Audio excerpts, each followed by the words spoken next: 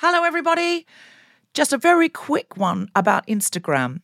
If you're on it, Meta, the parent company, is reducing the number of political posts visible to users on their feed. This is a real thing, not a hoax. So go to your Instagram profile, tap the 3 horizontal lines in the top right corner to open the Settings tab, scroll down to What You See, click on Content Preferences, open Political Content, and turn on Don't Limit Political Content. That's an option. Otherwise, you won't see almost anything we post because we are deemed political. Please do that now, or you won't even see the posts about our shows, our fun things. So if you want to see Guilty Feminist content and know when we're coming to a place near you or releasing a new podcast, do it now. Ryan Reynolds here from Mint Mobile. With the price of just about everything going up during inflation, we thought we'd bring our prices down.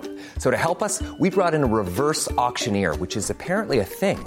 Mint Mobile Unlimited Premium Wireless. How to get 30, 30, bit to get 30, bit to get 20, 20, 20, bit to get 20, 20, bit to get 15, 15, 15, 15, just $15 a month? Sold! Give it a try at mintmobile.com/switch. $45 up front for 3 months plus taxes and fees. Promo rate for new customers for limited time. Unlimited more than 40 gigabytes per month. Slows full terms at mintmobile.com. Mom deserves better than a drugstore card. This Mother's Day, surprise her with a truly special personalized card from Moonpig. Add your favorite photos, a heartfelt message, and we'll even mail it for you the same day, all for just $5. From mom to grandma, we have something to celebrate every mom in your life. Every mom deserves a Moonpig card. Get 50% off your first card at moonpig.com. Moonpig.com. Quality sleep is essential. That's why the Sleep Number Smart Bed is designed for your ever-evolving sleep needs. Need a bed that's firmer or softer on either side? Helps you sleep at a comfortable temperature? Sleep Number Smart Beds let you individualize your comfort, so you sleep better together. J.D. Power ranks Sleep Number number 1 in customer satisfaction with mattresses purchased in-store. And now, save 50% on the Sleep Number Limited Edition Smart Bed for a limited time. For J.D. Power 2023 award information, visit jdpower.com/awards. Only at a Sleep Number store or sleepnumber.com. I'm a feminist, but if I saw John Hamm in the audience tonight, I would say all of the rest of you can leave, including Kemah, my co-host. It would just be me and John Hamm in the Nuffield, but I would make him stay in his seat, and I would stay up here, and I would perform a whole show for him. And only then could he approach. And then I would allow him to take me for dinner at one of Southampton's finest restaurants. What is Southampton's finest restaurant, just to be clear? What was that? Seven Bone. Do we agree? Seven Bone. Is that really Southampton's finest restaurant? No. Have you sending me to a kebab shop with John Hamm? That is not fair. This is my big shot, guys. I'm a feminist, but I've spent way too much of my life concerned with my waist to hip ratio. It's really important to me. I'm looking in the mirror from age 15, this is a solid part of my self-worth. Looking amazing. I'm glad we don't have food. Who needs it? Food gets in the way of my silhouette. I'm a feminist, but if Justin Trudeau wanted me to call it equalism instead of feminism, I'd do it, but just in front of him.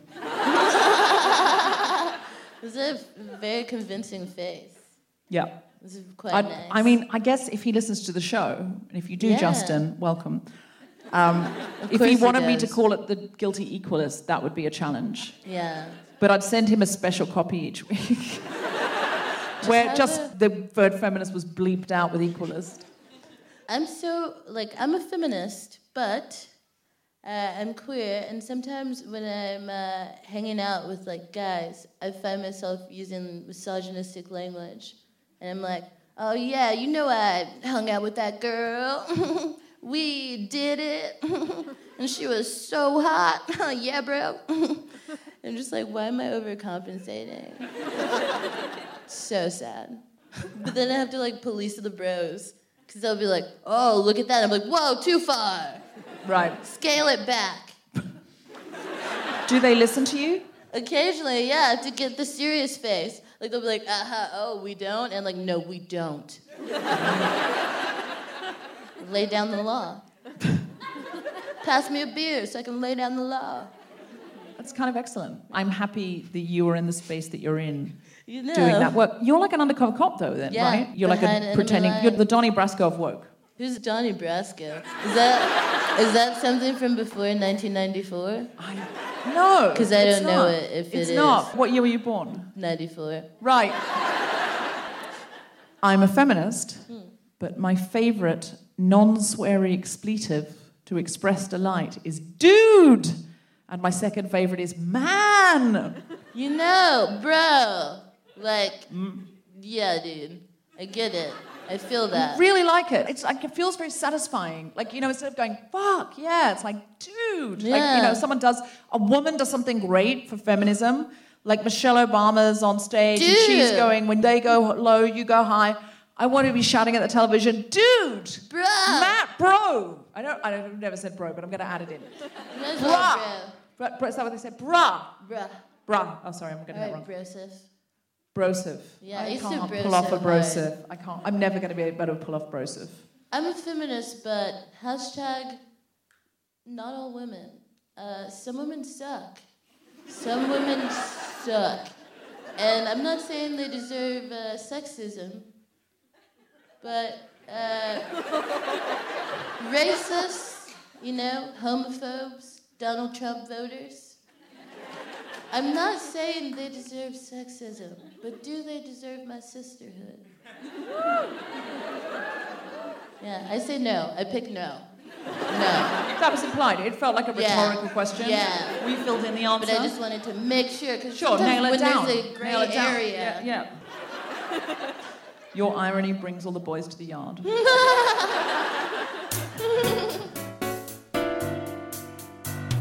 Live from the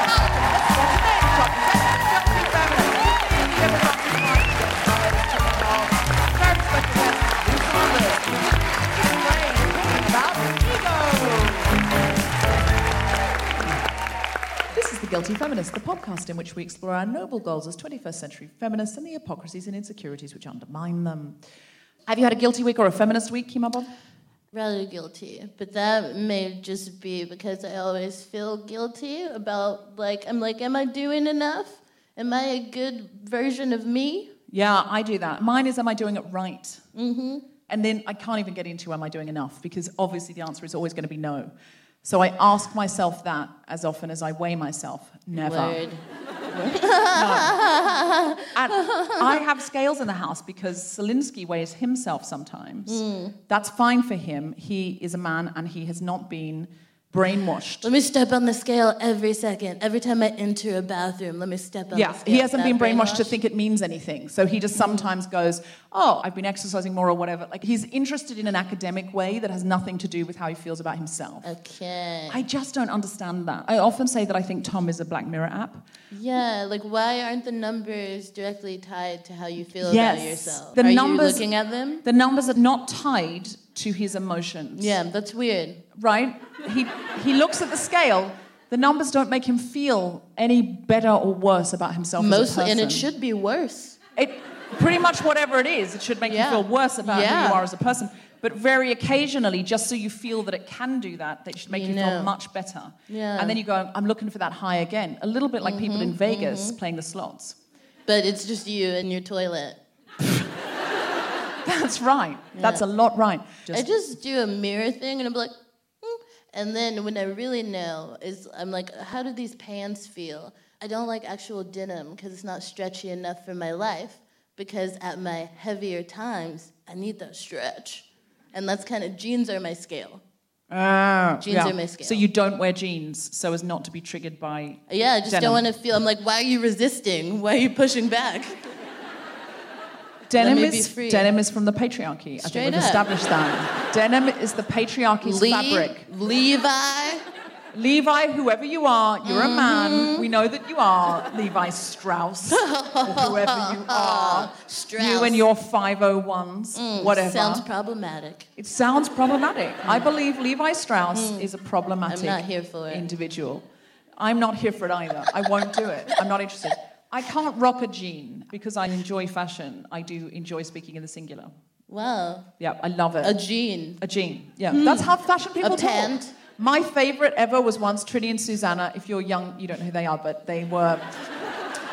In the noughties, they were on television. They were two women that would basically... Yeah. They were bossy white women who would go around... Nice. My favorite kind. There were bossy women who would go to your home because your friends had told on you and said that you didn't dress well enough. And then Trini and Susanna would jump out of a bush, like literally. They'd jump out at you from a... Your clothes suck. Yeah. yes. You weren't here for it, but you can imagine it. So they'd jump out from the bushes while you're on the school run or something. You were just getting out of your car, and they'd just be like, "You're not dressing right," and your friends have said that, and they think your clothes are bad, and you've got no self-esteem, and we're going to fix that by shouting at you. And then they would repair women's self-esteem through fierce and frank discussions. You gotta really crush it and break it down until it's almost nothing left, and then you can build from that. Build it up again. Actually, to give Trini and Susanna their due, which no one wants me to, but I'm going to, they were very embracive of women's bodies. They were humorously dismissive of their wardrobes, but they never once criticised a body. And they would be so enthusiastic about women's bodies, but like to the extent where they would grab breasts a lot. These are great. Put them in a top. You're not flattering. You could have been one of them. It's really odd that you sure you haven't seen this show? I just love fashion. That's why I can rock a jean. You can rock a jean. Yeah. They would grab women's breasts and they would go, these breasts, and a woman would go, oh, I've breastfed 12 children and now my breasts are not what they were. And they'd be like, are you kidding? These are amazing. Or like a woman would have like a big ass and they would be like, J-Lo would kill for this. They would grab it. Or a woman would be really super thin and she'd be like, I'm really nervous about how thin I am. I'm too thin and I'm too tall. I'm taller than my husband and I'm thinner than anyone. And they'd be like, are you serious? Like you could be Kate Moss. Like whatever you were, they would just be like so excited about your body. Guys. But then they'd say, therefore you should not wear an A-line skirt. But once I remember, I texted my friend because Trini told somebody she should wear a smart jean and a fun trainer. Wow. Where am I one. going to find a fun trainer? Jeez. A fun trainer, not a personal trainer. It's a British word for sneakers. Yeah, the shoes. Yeah. Like, oh, most trainers are so lame and boring. Yeah. Like, oh no. She found her a fun trainer and a smart jean. And I still, to this day, my friend and I say to each other, like, I don't know what I'm going to wear to this thing, and it's like a big party, and it's big. How about a smart jean and a fun trainer? I'm here for it. Just one side of the body covered, the other, nothing there. I'm so mad. Just naked on one side, naked down the jean. left. A single jean. Because that's what that is. That's one jean, and that's the other jean. You put them together as jeans. That's right. It's a pair of jeans. Yeah. But you know that what we don't do is a pair of bras. It's just a bra. That sounds sexist. I'm just going to call it. I'm calling him. I get to do that. I do it often. I just be like, nope, seems a little racist. Boop, don't like it. And you know what? The fact that one bra isn't referred to in plural, even though it's clearly holding two memories, is sexist. Do you know what? I like your confidence, Yeah. Kemah. It's the confidence of opinion. Yeah. I find it very appealing. I like to walk through the world. I'm trying to get it more heightened. I'm currently working with the confidence of like a mediocre white man. I want to get to like a really wealthy white man. Oh, you want the confidence of a rich white man? Yeah, old like money. An Alec Baldwin? What is up with the Baldwins? Like a Rockefeller. That's what I'm thinking. You want the confidence of a Rockefeller? I think that or like a Baldwin... Kennedy. I don't know. Are they just politically wealthy? I don't know. I feel like they're wealthy. They're all the wealthies. Good. Then I want that. Okay. I will not rest until Kemah Bob is Kemah Kennedy. Thank you. Kemah Bob Kennedy. Ooh, and I could change my middle name to something else with a K and have fun initials. So today we're talking about ego, our big throbbing egos. What's your feeling on ego? It's weird because I think it's confused me for a while. And I worry about it because people always talk about egos and size and like that your ego's too big. They never really talk about it being too small. But they're always like, oh, you got a big head or you've got a big ego. But turns out it's not about size. It's about like health and like whether your ego is healthy for you and others or not. Am I okay? What is my ego in good shape? Do I need to exercise and give kale to my ego? I see what you mean. Here's the thing I've observed in life, that if somebody has a big ego and high self-esteem, that's fine. I think what the ego is the thing that propels us inside of us that says the world needs me in it. The world would be better if I changed stuff. And we need a certain amount of that to get out of bed. And certainly we need it for feminism, because feminism is a movement that's all about change. Without ego, we cannot have feminism. I'm going to put that out there. If you have big ego and high self-esteem, that's not a problem, because the ego is what drives you forward, and the self-esteem allows you to prop yourself up and say, it doesn't really matter what everyone else thinks. I know I'm doing a great job. I don't need to be constantly validated. So that's someone like Obama. Big ego, definitely should be me in the White House, but high self-esteem, I don't need to keep tweeting every time someone says something about me.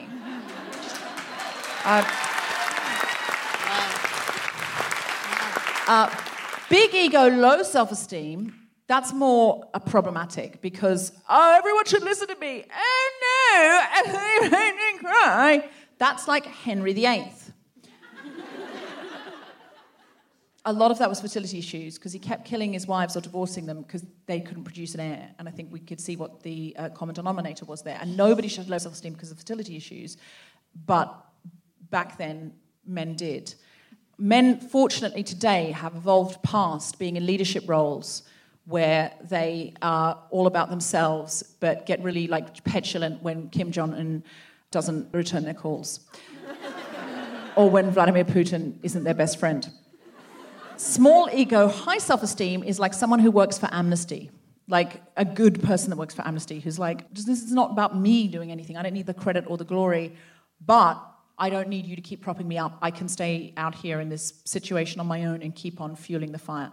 Small ego, low self-esteem is like a sad puppy at the pound. There's no famous examples of this because you need a big ego to be famous, unless it's imposed upon you like Prince Charles. Yeah, and I think it's a huge challenge, as a performer, and that's the perspective that I'm trying to speak from, because even calling yourself a performer, that takes a good amount of ego. Yeah. Like calling yourself a creative, that's you deciding that that's what you are and that's how you identify. And it's just really interesting, because I find myself, checking my ego, and I'm like, you have to believe in yourself enough to feel like you could come here and talk to a room of people. But at the same time, you don't want to be like a dick. And I feel like sometimes I'm just confident enough. Yeah. We're convinced-ish. Let's see how it goes. Yes, How am I supposed to take over the world like that? I don't think you are supposed to take over the world, Kemah. I think Okay, my ego is all... Yeah. I don't think the mission of show business or feminism should be international dictatorship. World domination is not... That's evil genius territory. I really need to rethink so many goals.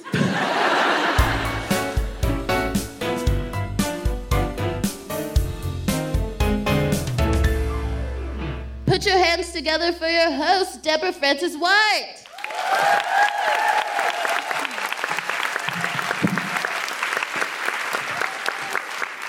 So, if I were to say right now, who would like to come up and have a go at stand-up comedy, how would you feel? Terrified? I've got a terrified. Any volunteers? No volunteers. There's 400 people in this room. Oh, we've got one here. Okay, who's that? LJ. Now, people around LJ are so happy. And LJ, did you volunteer yourself? Sometimes there is a tendency to volunteer somebody. Someone will go, Gareth, and then someone else will go, yes, we can throw Gareth to the fire. And the other people in the tribe start going, Gareth, Gareth, Gareth, throw Gareth to the fire, and they will not stop until Gareth has been burnt. And in every room of 400, you'll get one LJ. And now, LJ, can I ask you, have you any evidence that you're good at stand-up comedy? Are you one of those people that just likes to volunteer for things? Not normally. What has drawn you? You would like to do stand-up comedy and you're thinking this could be a good opportunity. I feel like we should make that happen tonight. Brilliant. Okay, great.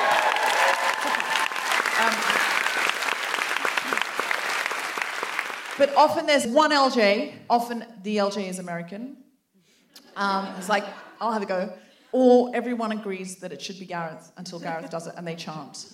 That's the form. And out of 400 people, that's a low hit rate, isn't it? To have one LJ. It's weird.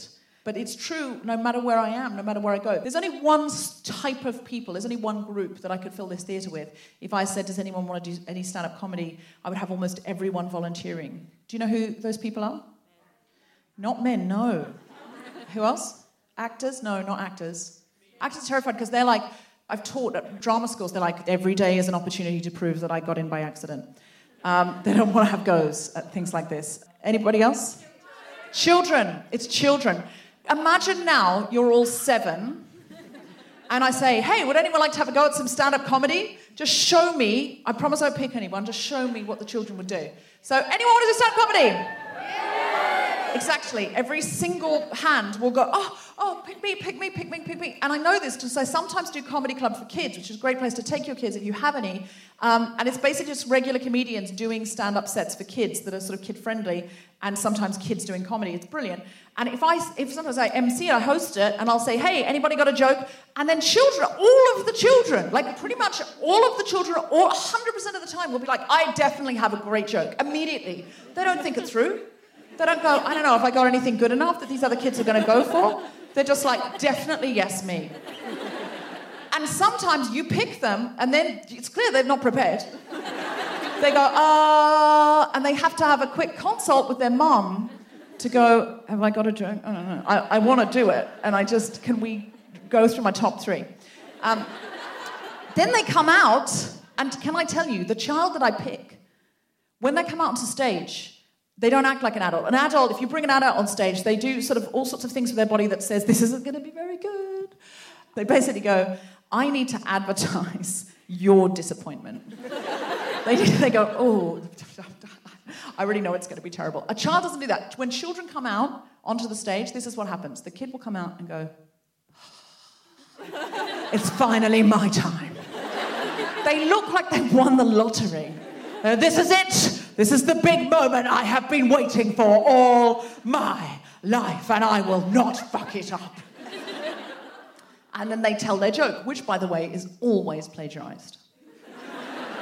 They've read it from a book or stolen it from their nan, 100% of the time. So rare. Occasionally you get someone who's ad-libbed one, but the ad-libbed one's not that great. The other one's stolen, but the children do not care. They do not care. They just come out because they want to have goes at stuff. That's what's fascinating. Adults are specialists. We already have worked out what we're good at and what we're bad at, and we only want goes at things we're good at. That's how we are. So the only person who will volunteer to do karaoke sober is someone who's a good singer, right? We only want goes at things we're good at. I've met like so many people who tell me they can't draw, but none of them were 7. I've never met a 7-year-old who can't draw. Who would say, do you want to draw me a picture? I can't draw. Not good at drawing. I'm just poor at it. I would be embarrassed to show you the results. They're just like, you have paper and pencil there, and they have already drawn something on an official document. That, like, what are you doing? And then not only do they draw, but their ego at that point is so untarnished that they believe their art to be excellent and insist that it goes on the refrigerator. And that is who we all once were. We were once people who believed we could draw. How long has it been, guys, seriously, since you put your drawing on the fridge? I'm going to suggest we all go home tonight, we draw something, we put it on the fucking fridge. Do you know why? Because I'm going to go out there on a limb and say you're better at drawing now than you were when you were 4. Because your motor skills have improved. And the only reasons that you don't put your drawings on the fridge can be one of two: your drawing has got worse, or your embarrassment threshold has gone up. In other words, your ego has said, I no longer can manage my drawings being displayed and seen by others because of my embarrassment, because someone else might judge me. That's why you stopped. Isn't that sad? Do you remember, like, now, if somebody said, could you act out a scene in a role play or something, you'd be like, oh, this is so embarrassing. Unless you're a professional actor, it's so embarrassing to do acting. But when you're a kid, you know how you used to say, oh, I'll be the policeman, you'll be the bad guy, go. And you would act out, you would role play scenarios for hours. And nobody ever stopped and went, I just don't think I'm a very good policeman. I think I need to go aside and research my character. Like, nobody ever questioned their ability to improvise material. We thought what we were doing was great. Later we learned about police brutality and we could recontextualize a lot of it. But at the time, we were doing what we saw on the TV, and that's what we were doing. Children's metric for success is different from ours. Children want lots of goes. And that's how they know if they have been successful. And honestly, after a session, if I used to do workshops with kids at one point on impro and stuff, and kids would say to me afterwards, I had 4 goes, Jimmy only had 3 goes. That's how they rate success. How many goes did I get? Children are not interested in the quality of any one go. That comes later. We, as grown-ups, want to sit in our seats, hold off, watch someone else do it, preferably Gareth, assess from our seats whether we'd be any good at it, and if we think we would have a high chance of success, then and only then do we want a go. If we think we would not be successful, we would rather have no go at all. Isn't that awful? We don't want lots of goes. That's our ego. I think it's our education that's done this to us. I read a book and worked with a man called Keith Johnston, and he says it comes from our formal education when we were kids. Do you remember when you were a kid and the teacher says, write an essay about what you were doing on the holidays, and everyone else is writing, and maybe you don't write, maybe you just sit there staring out the window thinking, what am I going to talk about next? But you're just relaxed and happy and looking out the window while everyone else is writing. What will happen? The teacher will shout at you and she'll say, you're not even trying. Because she would know if you were trying, because trying looks like something. If you look worried and ill and not up to the job, you're still not writing, but crucially you're trying. So at some point in your childhood, you learnt to look like you were trying. And same as after you do things. As a kid, if you're washing up and you drop a plate and you break it, and you go, well, never mind, everyone drops things from time to time, these things happen, and you clean it up in a relaxed and happy fashion, your parents will shout at you, because that in our society is a bad attitude. A good attitude is to cry and feel worthless. And then your parents will say, never mind, darling, it was only a plate, and clean it up for you. So we learn that really quickly. So we need to get back to lots of goes, because if you are at a coconut shy at a fair, do you millennials still have these? I don't know. It's like a video game, but it's real. And if you came along and you went to a coconut shy and it said 1 go for £1, and the next coconut shy said 3 goes for £1, which would you go for? 3 goes for £1, obviously. 1 go for £1, it's a rip-off. Do you know why? First time you throw the ball, you're just gathering data. You're just throwing it, and you suddenly go, oh, this ball is way lighter than I thought, and the cans were way further away, so you're miles off. Second go, you're a bit closer. Third go, you've got the best chance of getting it off, unless you're like some men that I've been to fairgrounds with. On your 47th go, you get it off, when you have now paid £112 for a teddy. Because we're not going unless I know I can do it, I know I can do it, because that is the male ego. But of course, you're not going to go for 1 go for £1, you're very unlikely to knock it off. But if it was a chance to have 3 goes at stand-up comedy or 1 go at stand-up comedy and you had to do one of those, which would you do? 1 go at stand-up comedy, obviously, because there's only 1 chance to embarrass yourself. But you're only gathering data the first time you do stand-up comedy. The first time you organise a feminist book club or rally, the first time you write a blog, you're gathering data. And the second time, and the third time, and the fourth time, and the fifth time, the first 500 times you do stand-up comedy, you're gathering data. So I want you to think about it differently. This week, you're going to do something that you're not good at, deliberately. Something you're not a specialist in. Something you know you're not good at. Like you're not good at drawing, you're not good at karaoke, you're not good at organising other feminists. Whatever it is that you think you're not good at. And I want you to do it with a view to having 6 goes. So if you're going to book in a stand-up comedy gig, you don't book in 1, you book in 6. Because the first 5, you're gathering data, and you're not going to enjoy it till the 6th one. Okay? So can we have a Guilty Feminist pact? You're all going to do something like that. It doesn't have to be stand-up. It could be anything. It could be creative writing. Okay. Can we make a pact? Yes. I feel like it was like 12 enthusiasts. Everyone else was like, no, I'm already good at 3 things and I'll be doing those again on a loop. Not doing anything I'm not good at. That's horrifying. Okay, can we have a pact? 1, 2, 3? Yeah. Okay, you're going to gather data. All right, so who wants to go stand-up comedy now? I promise I won't pick on you. Who wants to go stand-up comedy now? I saw you say yes, you're up. Thank you very much.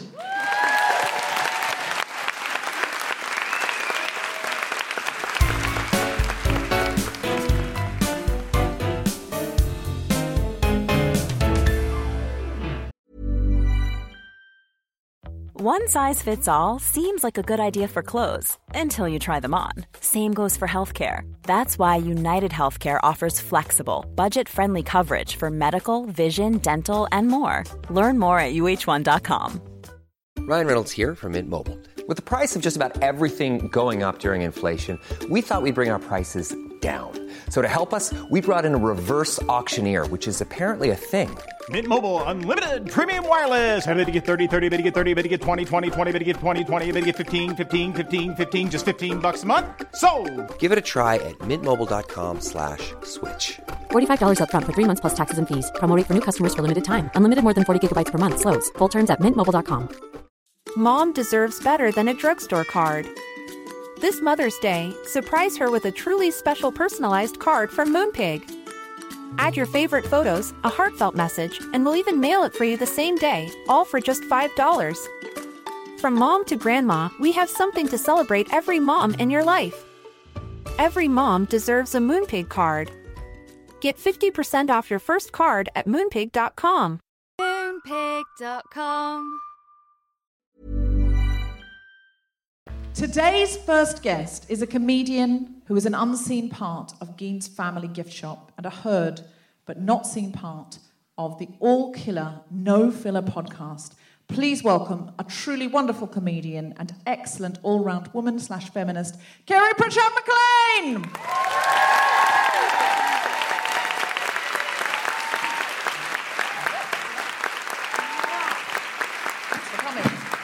Today's second guest is a comedian, writer, and actor named as one of the top comics to see in Vogue, Elle, Time Out, The Times, The Independent, and The Guardian. Please welcome to the stage, Lou Saunders!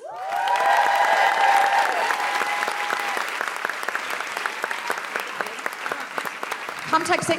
Now, can I ask, is that Vogue, Elle, Time Out, The Times, The Independent, The Guardian have all said you're one of the top comics to see? That is an impressive... No, I lied. No. Of course they have. Why are you surprised? No, I'm just saying it's hard to get Vogue to come and that was Catherine Ryan in Vogue. Ah, I was going to say, I bet Vogue have never once come to review my comedy set, and now I'm a little upset, and I'm like, dear Vogue. Just get Catherine to do it. Okay, that's noted. That's noted. All right, so how are you? Very well, thank you. Okay, how's your ego? Oh, I don't have one because I've got 2 crystals up my foof right now. Have you? Because I know Lou really does do crystals. I do. So it's not beyond the realm of possibility. I have put Rescue Remedy on it once when I thought I had an STD. Noted. But good news, I did have an STD. And no, I've not got any crystals up there. Kiri, how's your ego? Great. Really thriving. Good, yeah. I got so excited when Kiri came into the dressing room because she had Beyonce at Coachella cut-offs on. You know what I'm talking about. Exactly. And I feel that, okay, Beyonce did a lot for black women and doing Coachella, sure, headlining. She's like female Martin Luther King. Sure. She's like Beyonce Luther King. But Rosa Parks is like, fucking what? I really thought I had that one in the bag. Get a catchy song, Rosa. The secret to civil rights is music and dance. Yeah. And that's why she's been able to go further than any other civil rights leader in the history of I feel there's going to be a controversial opinion that Twitter is going to take I don't think so. I don't see how anyone could have a problem with what I just said. It made sense. It was factual. I feel as much as what Beyonce did for black women at Coachella and women everywhere, she did for women to be able to wear cutoffs who wouldn't normally wear cutoffs. Because I wouldn't normally wear cutoffs, but I was like, I'm intrigued. Yeah. And then you walked in them and I was like, fuck yeah, I'm doing the cut-offs. Oh, and footnote, whose cut-offs are they? My ex-boyfriends, I will keep the cut-offs in the divorce. And they're so bad. I feel like I've really reclaimed this from everything, because if I flip over the thing, you'll see. It says, George of Asda, not just George of Asda, boot cut. Wow! Yeah, you cut those boot cuts off. Yeah, they are cut now. Booty cut. These booty boot cuts are made for walking out of the relationship. You should be in branding, because Kemah immediately came up with booty cuts. Yeah, it's what you call it. It's great. Kiri, how do you feel about ego? Are you ego-driven? Do you think it gets in the way of your feminism, or does it motor it, or both? I think it probably motors it. I've got a really huge, genuinely massive ego, and have done since I was really young in a very uncharming way. But genuinely, I have the ego of a privately educated serial killer. It's unreal. And I think that's what led me to stand up, is because when someone said, "Oh, you should do stand up," I was like, okay.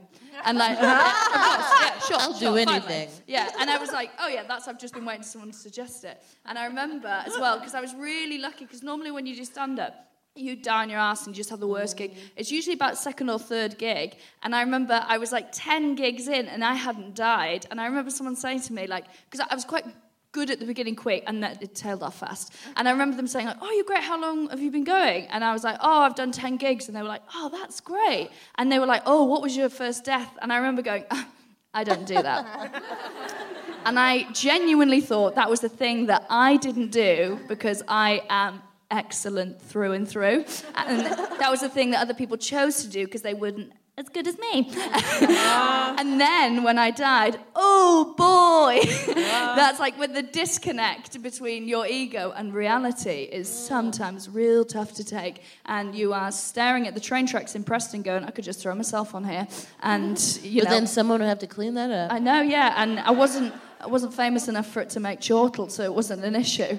So I was I really, really struggled with it. But I know it's uncharming, but I've always been really confident and totally driven by ego. What do I want to do? I'm just going to go and do that. And it's probably been bullish and not very nice for the people around me, but I'm totally kind of driven by just what I want to do, and I know it's not a very nice trait. But yeah, that is what I'm I can't even do the thing, in job interviews where they go, and what would you say your weaknesses are? Yeah, completely silent. I'm no, thank you. It's not... And then I got to the point where I knew you had to say that. So I remember once they were like, and what were your weaknesses? I remember panicking and saying ankles, and that's not what they're after. And they're fucking brilliant, so I don't know what I'm on about. Did you get the job? Yes, I got the job, mate. Of course I fucking got the job. Because ankles. Because they assumed that I was joking, and I was like, oh no. But if you are a man with a big ego, I think often you're perceived as, he doesn't suffer fools. But if it's a woman with a big ego, my God, people are hateful about that person and call her a ball breaker and a bitch and scheme against her. We do perceive a big ego on a man differently, because there's no female James Bond character that people will queue around the block to see. We love watching a man with a big ego, actually, collectively. Men go and sit and go, yeah, I wish I could jump off a bridge into the arms of a beautiful woman and then swim over some crocodiles and have everyone go, oh, you're so cool, and then, not even have got your dinner jacket dirty. And if a woman did that, people would be sneery. They'd be like, well, she's just perfect. I can't live up to her. She's done too much today. Why is she jumping? And then into a man's arms? Yeah. I think they would go, oh, she just intimidates me because she does all that and she's mother of 3. Oh, yeah. Because James Bond woman would be mother of 3. Yeah. And be like, how does she do it all? And that's what James Bond would be asked as a woman. How do you keep it all together? Have you heard people weaponize ambition? They'll be like, oh, that's very ambitious. And it's why are you trying to chip away at my ego? I'm trying to do a thing here. And you're looking at me and saying it's ambitious. That's a bad word. Well, in Britain, Kemah, that's very ambitious means you're not good enough to do that. Yeah. That's what we say. We won't say that. Who gets to say that outside of me? But what they're Nobody talking about should. is they want to do it and they don't feel that they're good enough. That's the thing. Very ambitious. ambitious. I think. Yeah. But you've just been at college here, haven't you? Mm-hmm. That's and I'm imagining, ambitious. have tutors said that to you? Yeah, I was doing a program where I was going to tackle the racism in Europe, and they were like, it's ambitious, and I don't know. It was like an exploration of identity, and basically I was in France, and it was a documentary, and I was letting the people, the contributors, bring things to me. And one of those things was like police brutality, and it was just covered for a second, and it was ambitious. Yeah. And it was ambitious, and that's actually a useful use of the word ambitious, as long as it's ambitious, so you're going to need to be really prepared to do this. Yeah, get in there. But it's kind of like, it's ambitious. But did they look you up and down when they said it? It's ambitious. It was very British, just that way. It's ambitious, and that because it can really be code for it's out of your league. And in that case, I think you should never let anyone tell you that. If they're saying it's ambitious, so you need to be prepared, or I'm going to give you some extra resources. Deb. It was the lame one. It was the lame one. It was the lame British code for you can't do this. Lou, how do you feel about ego? What's your relationship to it as a woman, as a human, as a feminist? Now, what is ego? How would you? I see it as a different thing. I see it slightly differently, but I could be wrong because I haven't Googled it. But I see it as a separation of yourself. So I see it as not a confidence thing necessarily, but a separation of yourself from... So if I was very egoic, imagine, and then you'd be comparing yourself to other people to try and be better than... But it can be worse than as well. Like if you see someone, you'll be like, oh, I'm like richer than them or younger than them, or all these like labels that we enjoy, whatever. So that's how I see it, as like separation from the group. Which when people have arguments with people and they're not trying to do something for their collective consciousness, they're being like, no, you used the wrong word, and they really get at someone, I think that's their ego, and it stops a good discussion happening because they're putting themselves before the actual cause.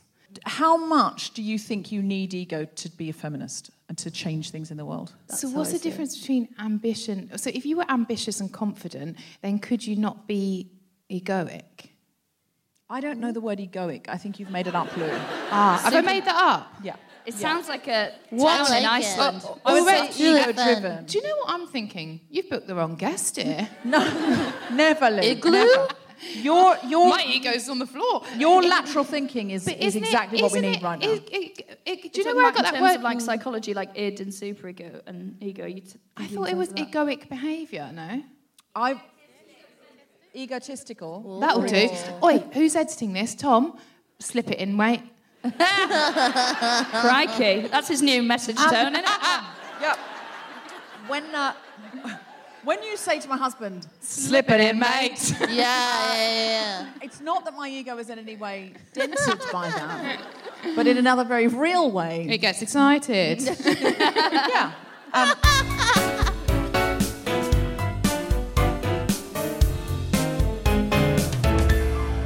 Hello, guilty feminists. It's Deborah Frances-White, briefly interrupting your podcast listening to let you know we have an emergency. The Women and Children's Refugee Centre warehouse in Calais burnt down. All their necessary supplies, tampons, sanitary napkins, shampoo, children's nappies, everything went. So they really need help. Please go to helprefugees.org and you can find out there what to donate, how to donate. Just donate cash at £1, £5, or there'll be a drop-off point near you where you can take clothes, things you've got around the house, all of those things that you've got in your bathroom cabinet that you haven't used that could be really, really useful right now. So please go to helprefugees.org and find out how you can help. You're always the best listeners, and you really come through on these things. Thank you so much in anticipation of your help.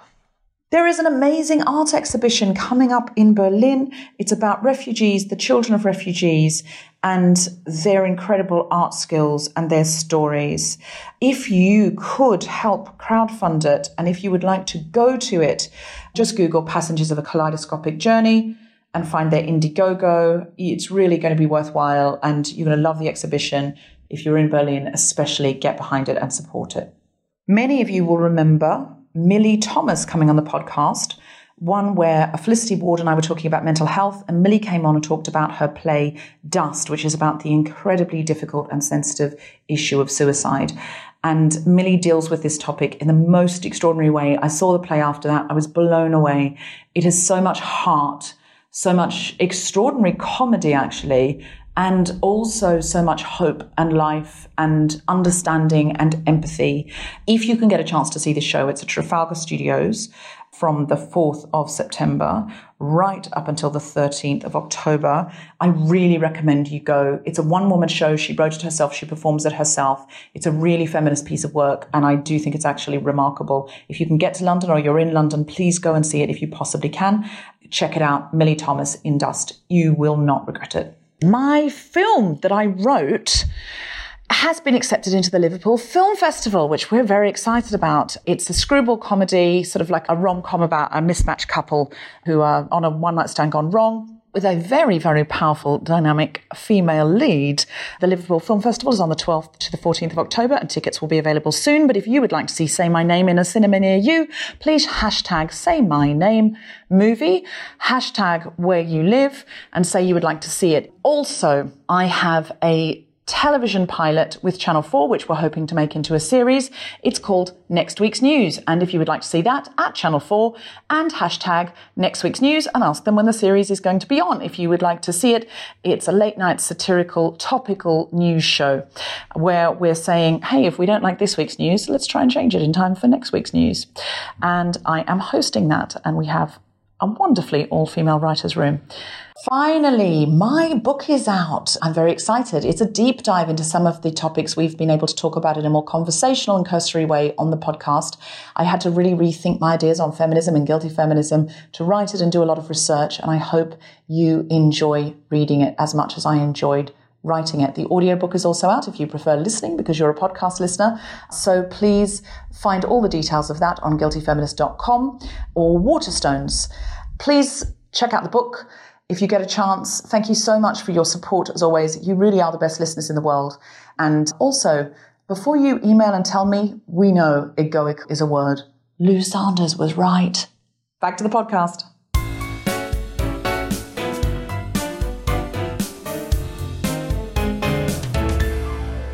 Please put your hands together and make general, fabulous, guilty feminist woohooing noises for the wonderful Kemah Bob! Amazing. Hi. You guys are great. So we're talking about ego today, which is weird. Like, I used to think that I wanted an ego death. That's not a thing, you guys. You can only accomplish ego death when you're super high on psychedelics. It's the only time you can do it, because you literally forget who you are, and you just become one with everything around you. That's ego death. I'm still interested. But what do I do when I'm sober? You know what I mean? Because I'm 24. And my sense of self, my ego, I feel is pretty fragile. I don't know who I are or what I want. And when I try to have goals, I don't know if I can do them. Like, as a comic, you have to be, like, confident enough to, like, leave your home and, like, stand here, but then not so confident that you disgust other people. So I'm always checking myself. I'm like, am I humble? And then I think about how self-doubty I am, and I'm like, yeah, I think you're just confident enough. You're making it. So I seek out positivity. Like, me and my flatmate, we both know that each one of us needs that external validation. So we do it to each other. We're basically just sitting around the house, circle jerking, sucking each other's dicks, being like, your hair is so beautiful. Your eyeliner is amazing. And girl, did you take a shower today? She took a shower today. Look at my friend accomplishing stuff. It's amazing. I love having that support right in my home. So cool to have someone to celebrate the fact that you know what hygiene is today. And I seek confident partners. Like, when I'm out, I like to think it's because, like, I want to be, like, strong, confident, and so I'm like, yeah, I'm going to find that person with that energy, that gorgeous being that knows where they're going in life. Meanwhile, that person doesn't exist. But I'm out, and I'm seeking this energy, but I just end up in relationships with, like, narcissists. Like, that's what the confidence is. It's like a black hole of confidence. It's just, and then you get sucked into it. And next thing you know, I'm like held captive as they break down the lyrics to all the songs on their EP. I don't want to know the lyrical analysis of everything on your EP. It's very confusing. I'm just standing there, and I don't even realize I'm listening to shit about an EP because I'm like so captivated by their gorgeousness and their confidence. And they're like, yes, I did write that song with my toes. And I'm like, fuck, you're gorgeous. This is amazing. It's not doing a lot for me. I wrote a word on my hand, and I'm reading it, and it says BW mirror. Do you guys know what this is? I'll tell you what it is. It's about the ego and being a queer woman and why I tend to lean towards black women. Like, I just assume that dating another black woman is going to be awesome because, like, I'm awesome. And if I'm awesome and she's a black woman, like, she's going to be awesome too. This is going to be seamless. This is going to be beautiful. And that's not the case, you guys. I think I'm not great with that romance department because I think I tend to put women, especially black women, on a pedestal, which is not fair because women aren't gods. Women are people. And in my humble opinion, based off of what I can see, through the lens of my ego, all people are giant pieces of shit. Yeah, enjoy the show.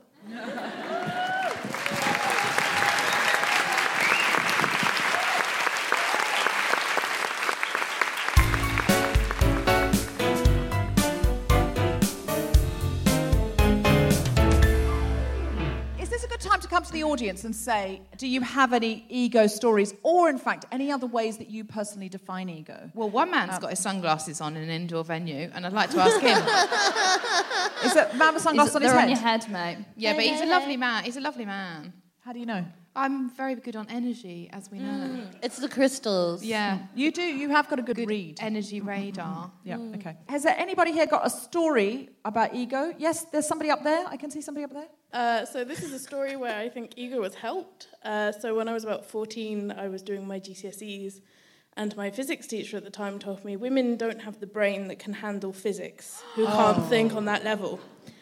So 10 years later, I'm here at Southampton Uni doing my PhD. Yes. Yes. What's your name? Do I have to? I don't want to get anyone in trouble. No, not at all. But I just want you as a woman to be able to... Also, it did take you 10 years, mate, didn't it? Yeah. I mean, it was a little slow, yeah. You had to do your hair and makeup, didn't you? They take ages. You don't go from GCSE to PhD in a year. I'm kidding. So you will soon be doctor. I've only just started in September, so... Oh, amazing. Good. So in 12 years, you'll be a doctor. Yeah, excellent. Yeah. Excellent. Well done. Yeah, so well done. Your ego was stronger than patriarchal forces. What else have we got? Anybody else? So I decided I was good enough to do a 600-mile sailing race, double-handed on my parents' boat with just my dad instead of a full crew of 7 people. Wow. How did that work? Dad's dead. I don't say that. Floated down on his body. No, we did a watch system, so 4 hours on, 4 hours off during the night, and 6 hours on, 6 hours off during the day. Wow. How long was it for? It took us 6.5 days to complete it. And you got it done? Yes. I mean, spoiler, you're here, so... Yes, yeah. I'm here. We were the second to last boat in, but we got it done. And you did it when everyone else had a full crew and you just had 2 of you? Well, a number of boats do it double-handed, but we decided rather than taking 6 people on our boat, we'd only do it with 2 of us. Save a bit of money on sandwiches, I guess. Yeah. That does Good help. on you. Well done. Thank you. Anybody else got an ego story? I've got a story when ego hasn't helped. Great. We love one of those. Yes, please. Yeah. So There's too many high achievers. Go on. I was at school, and I was a feminist in a small-minded school, and I decided to grow all my armpit hair out and all my pube hair out and put it all over Instagram. And The boys a few years below decided to throw rocks at me and my friend. Oh. That happened. Yeah, and we got hit. Oh. On the That head. is not your failing. And the punchline is the school didn't do anything.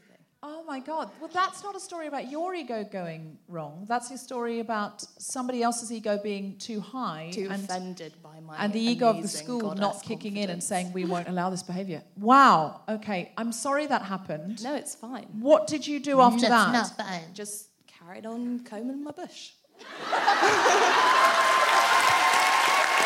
Then your ego won. Your ego won. Anybody else? One down here.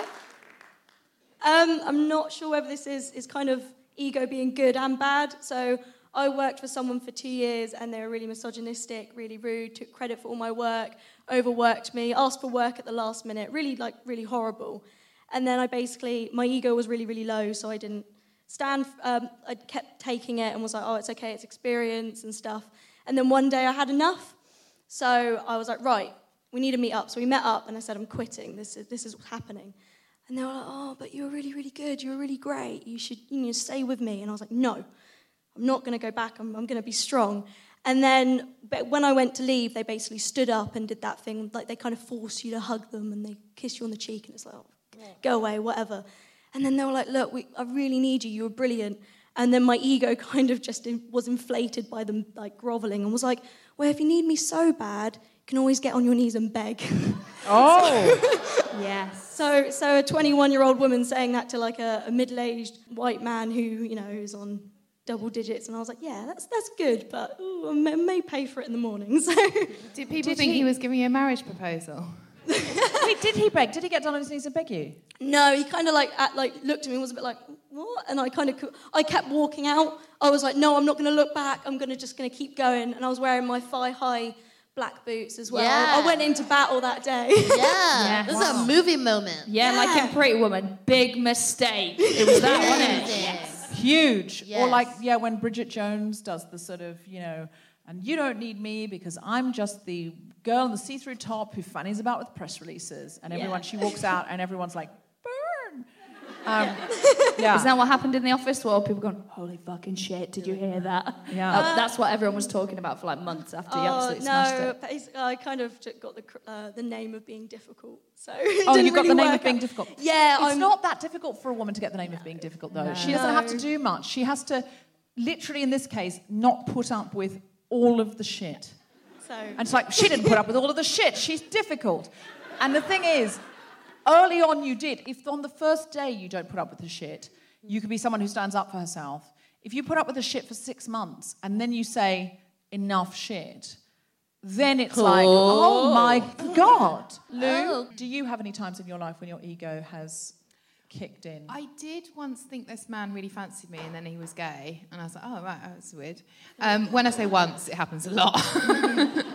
I've had someone that I fancied and then they didn't fancy me and then I was I called it and I had to wait until we all graduated from high school, but let's just say there are 3 of them. I have a crush on you and they're not into it and I was like, and then now we're all out, so.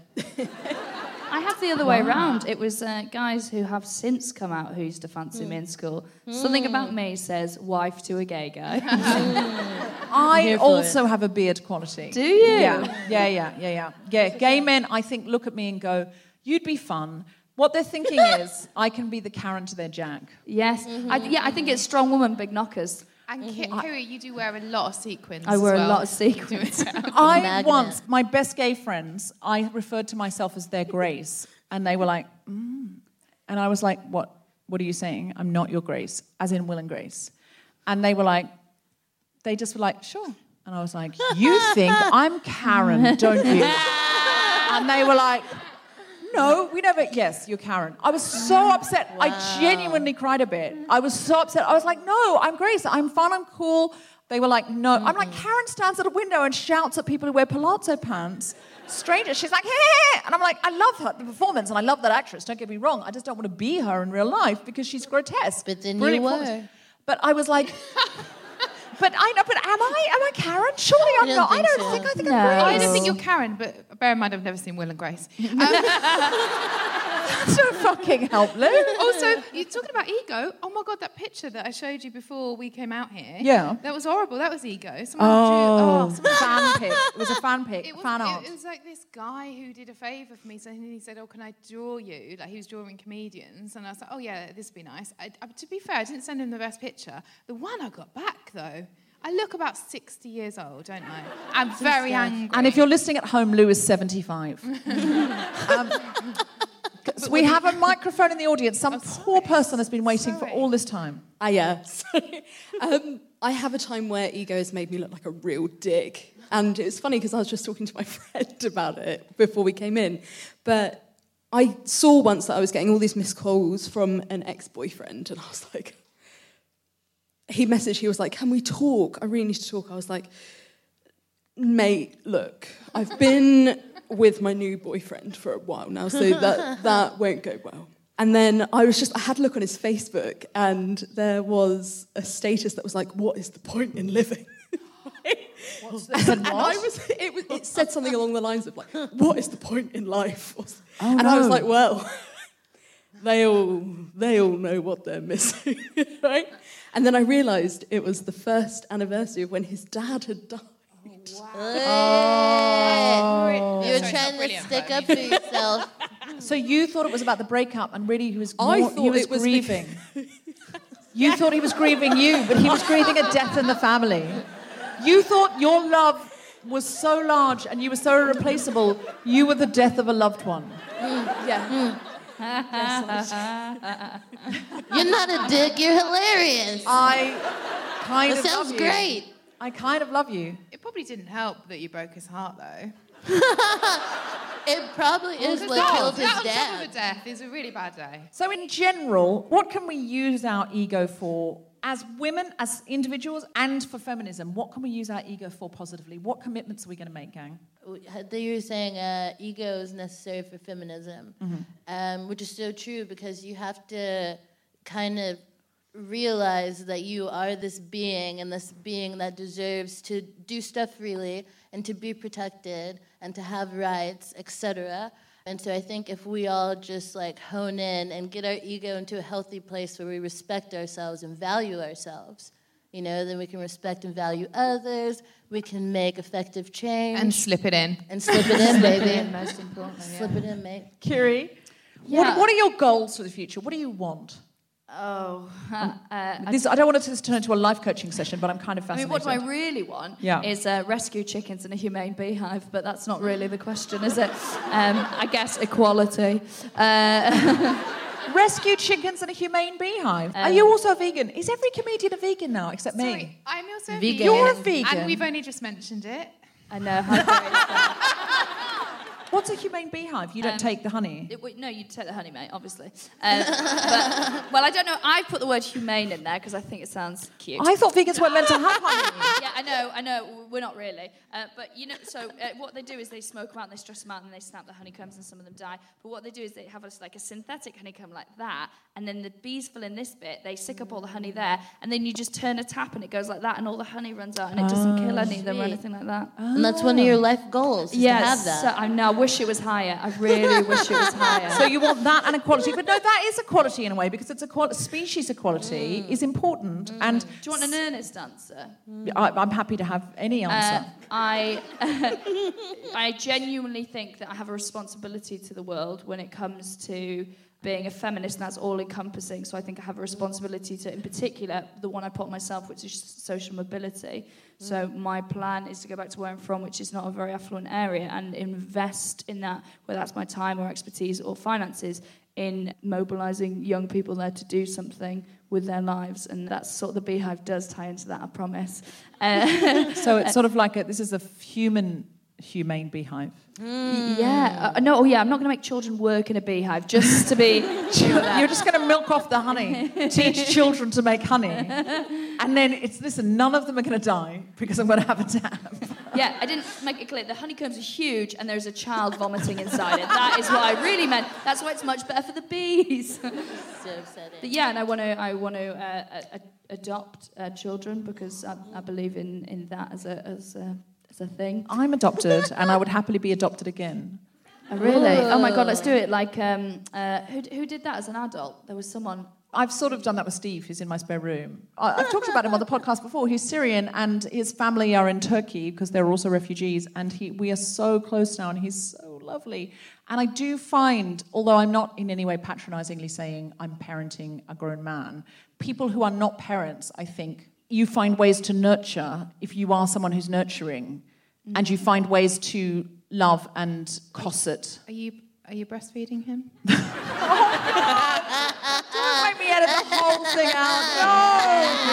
No. Okay, no. He's 25. Yeah, never too old to pop on the teat. Oh my God. Come on, Steve, latch on. I know you've been through a lot, but come on. I'm actually going to give you a serious bit now. I'm actually going to give I don't believe you, Lou. No, it's serious, but also... Fine. If you do... Edit it out, though, if it doesn't make sense. But ego, I think, is fear. You mentioned it on a train, didn't you? Like, I do... Fear. Yeah, fear is the opposite to love. And so when your ego... No, that's not a word. When you're acting out of your ego, right, to me... That's acting out of fear. It's not real confidence. So talking about where you want to get and drive and everything, you can do that with confidence and ambition and drive and backing yourself. But I think that's different to ego, which gets in the way because the ego drags us down. So if you have a bad gig and you're like, oh shit, like I'm the worst, that's your ego. If you have a great gig and you buy into that, you know how the Greeks, I'm veering off everywhere here, but you know how the Greeks had a little green goblin on their shoulder. So when they channel, if they, like, say they did like some beautiful music or poetry, whatever they're up to, right? They were like, oh, it wasn't me, it was the little green monster goblin. They had a special name for it, right? So you externalise it. Yeah. So when you take the ego out of... So if I do a great gig, I could be like, you know, the boxers are like, oh, it's not me, it's Muhammad or whatever. Or like it's people like, thank Jesus. Well, it's not yourself. Put it outside yourself. That's sort of what I was saying before, Lou, when I was talking about having lots of goes. Oh, am I expected to listen as well? Kemah, Hey. what do you want for the future? What's your ambition? I would like to create, write, and star in sitcom stuff, funny things. I want to get paid to entertain as myself, you know? And so... You know you're being paid tonight. Yeah, it's cool. I'm doing a great job of reaching my dreams. Yeah. You're living in a dream right now. And I'd love to sit behind the desk of a late night talk show.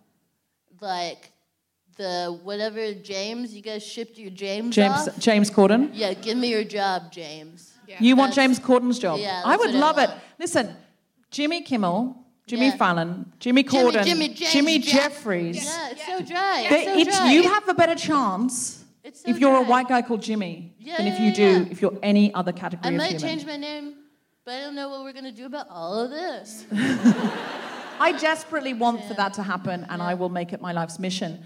I want to keep doing what I'm doing, but every time I find something new, it's like another door opens, and it's like Suffrageddon or working with refugees or whatever, and I'm getting to the point now where I have to do the things I'm already doing well and try stop opening new doors, and it's very difficult because you open a new door, you meet a new person, you find a new thing, and then you want to run down that path. So I think my thing is do 4 things incredibly well. Yeah.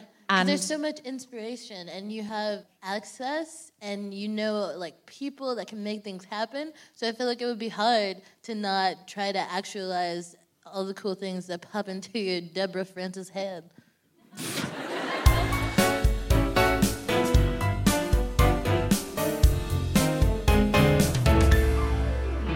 So we have a stand-up comedian for you from the audience. She accidentally volunteered to do stand-up. Are you ready for, let's be clear, the next Beyonce meets Victoria Wood? I think that's where we're going. Put your hands together and make enormous woohooing noises for LJ!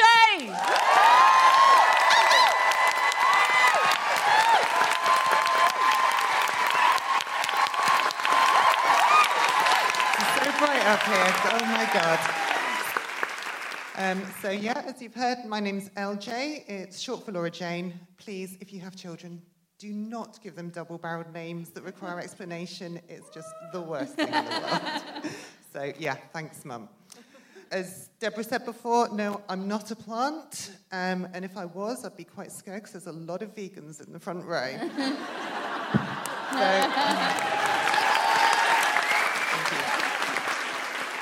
So I have to say, the image of a pig in a dog suit, was I the only one just thinking, hot dog? So, if I tell you about myself, I'm 40 years old, so truly middle-aged now, which unfortunately is the time when your age starts to show round your middle. That's my chocolate food baby right there. Though I have to say, I am a feminist, but... you can probably tell I'm middle-aged because I don't use an iPad, I use pen and paper, #old school. So, what the fuck am I doing here? That is what is going through my head right now. Well, basically, I kind of thought everyone else was going to put their hands up, so cheers, guys. You let me down totally there. But actually, thinking about it, this is totally me. I do have a slight Groupon addiction, and I've found myself running 5 kilometers in the middle of winter, going, what the hell is going on here? Why am I here? I mean, the 5K was just insane, because I don't run. I really don't run. So the next thing I then obviously took up was orienteering, and I don't map read either. I have no sense of direction, so you can imagine how well that goes. My only thing is, I mustn't be last, but thankfully orienteering is a sport where it's quite inclusive, actually. All ages, any age, from 5 to 50 to, I think some of them are about 105, so as long as you can knock one of them out the way, it's job done. And that's me done. You've been amazing. Thank you so much.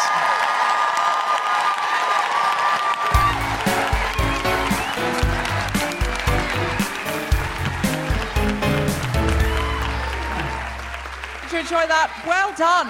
LJ starts stand-up comedy for the first time. Oh, that's your notebook. Oh, okay. Yeah. What was it like doing stand-up for the first time? Who used to just talk into that mic? Yeah, it's insane. I think I'm going to wake up shortly. Yeah. Do you feel good, though? Yeah, amazing. Yeah. Will you do it again? Yeah, totally. Can you let us know when you're doing it again? Because I feel if you do it locally in Southampton, people will come and see you, and they'll be like, oh, is LJ on tonight? LJ's on tonight. And they'll be supporting you. So you just put LJ, #comedian, #guiltyfeminist, and we'll sort of follow your progress until you eventually are a guest on the show. See you in A creepy amount. They'll follow your progress a creepy amount. Excellent. Like Sister follow stalking. Her. I like that. Yeah, I don't mean stalking you, but sort of I do. We see you. Big round of applause for LJ!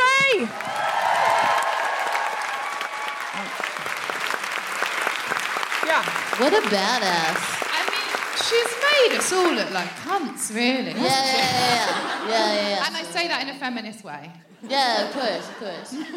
Yeah, I feel like a twat, personally. In the most feminist way. I feel as good about myself before and after I saw LJ. I just think she is awesome. She's great. Yeah, no, she's She didn't chip away at my self-esteem. And she didn't use the line I gave her, which is, tell them that your middle name's cool. Yeah. No, she was right. She was absolutely right. She said millennials don't know who LJ Cool is. LL Cool J. I mean, sorry. It doesn't even work. That's why she didn't do it. Yeah, that's why looking back. I just realised it's not LJ Cool. Yeah, sure. LL Cool J. That's why it doesn't work. Yeah, you got it. Oh, yeah. Okay, so... Great judgment, LJ. Kiri, do you have anything to plug? I'm going to the Edinburgh Fringe Festival. So what's your show? It's called Victim Complex. Oh, that will be good for thinking about ego-ness. Yeah. Egoosity. Yeah, actually, it's about for the first time ever when my self-esteem didn't match up to my ego and how difficult I found that. Wow.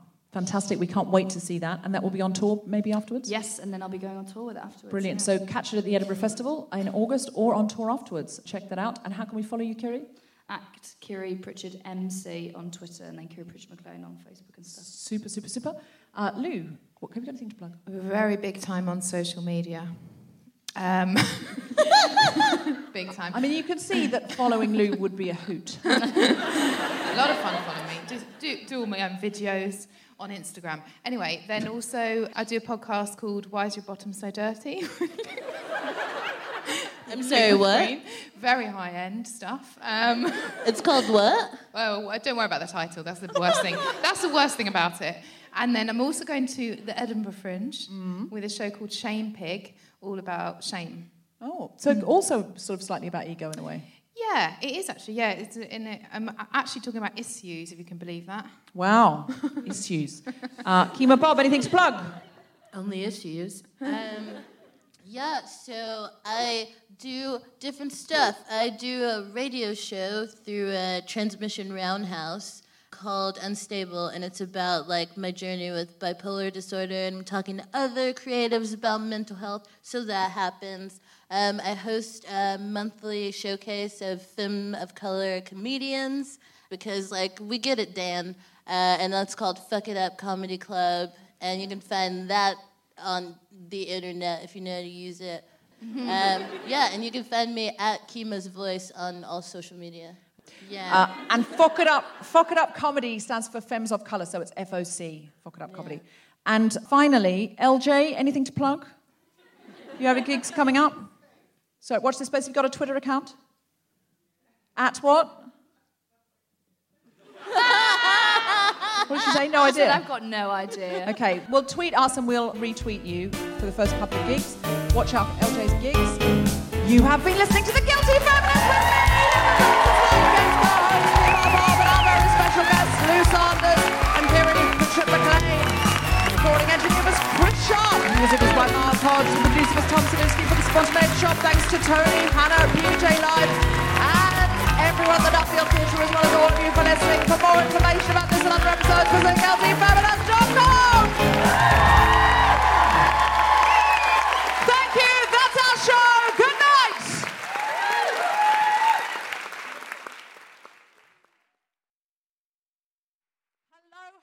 Hello, Kemah Bob. Hello, Deb.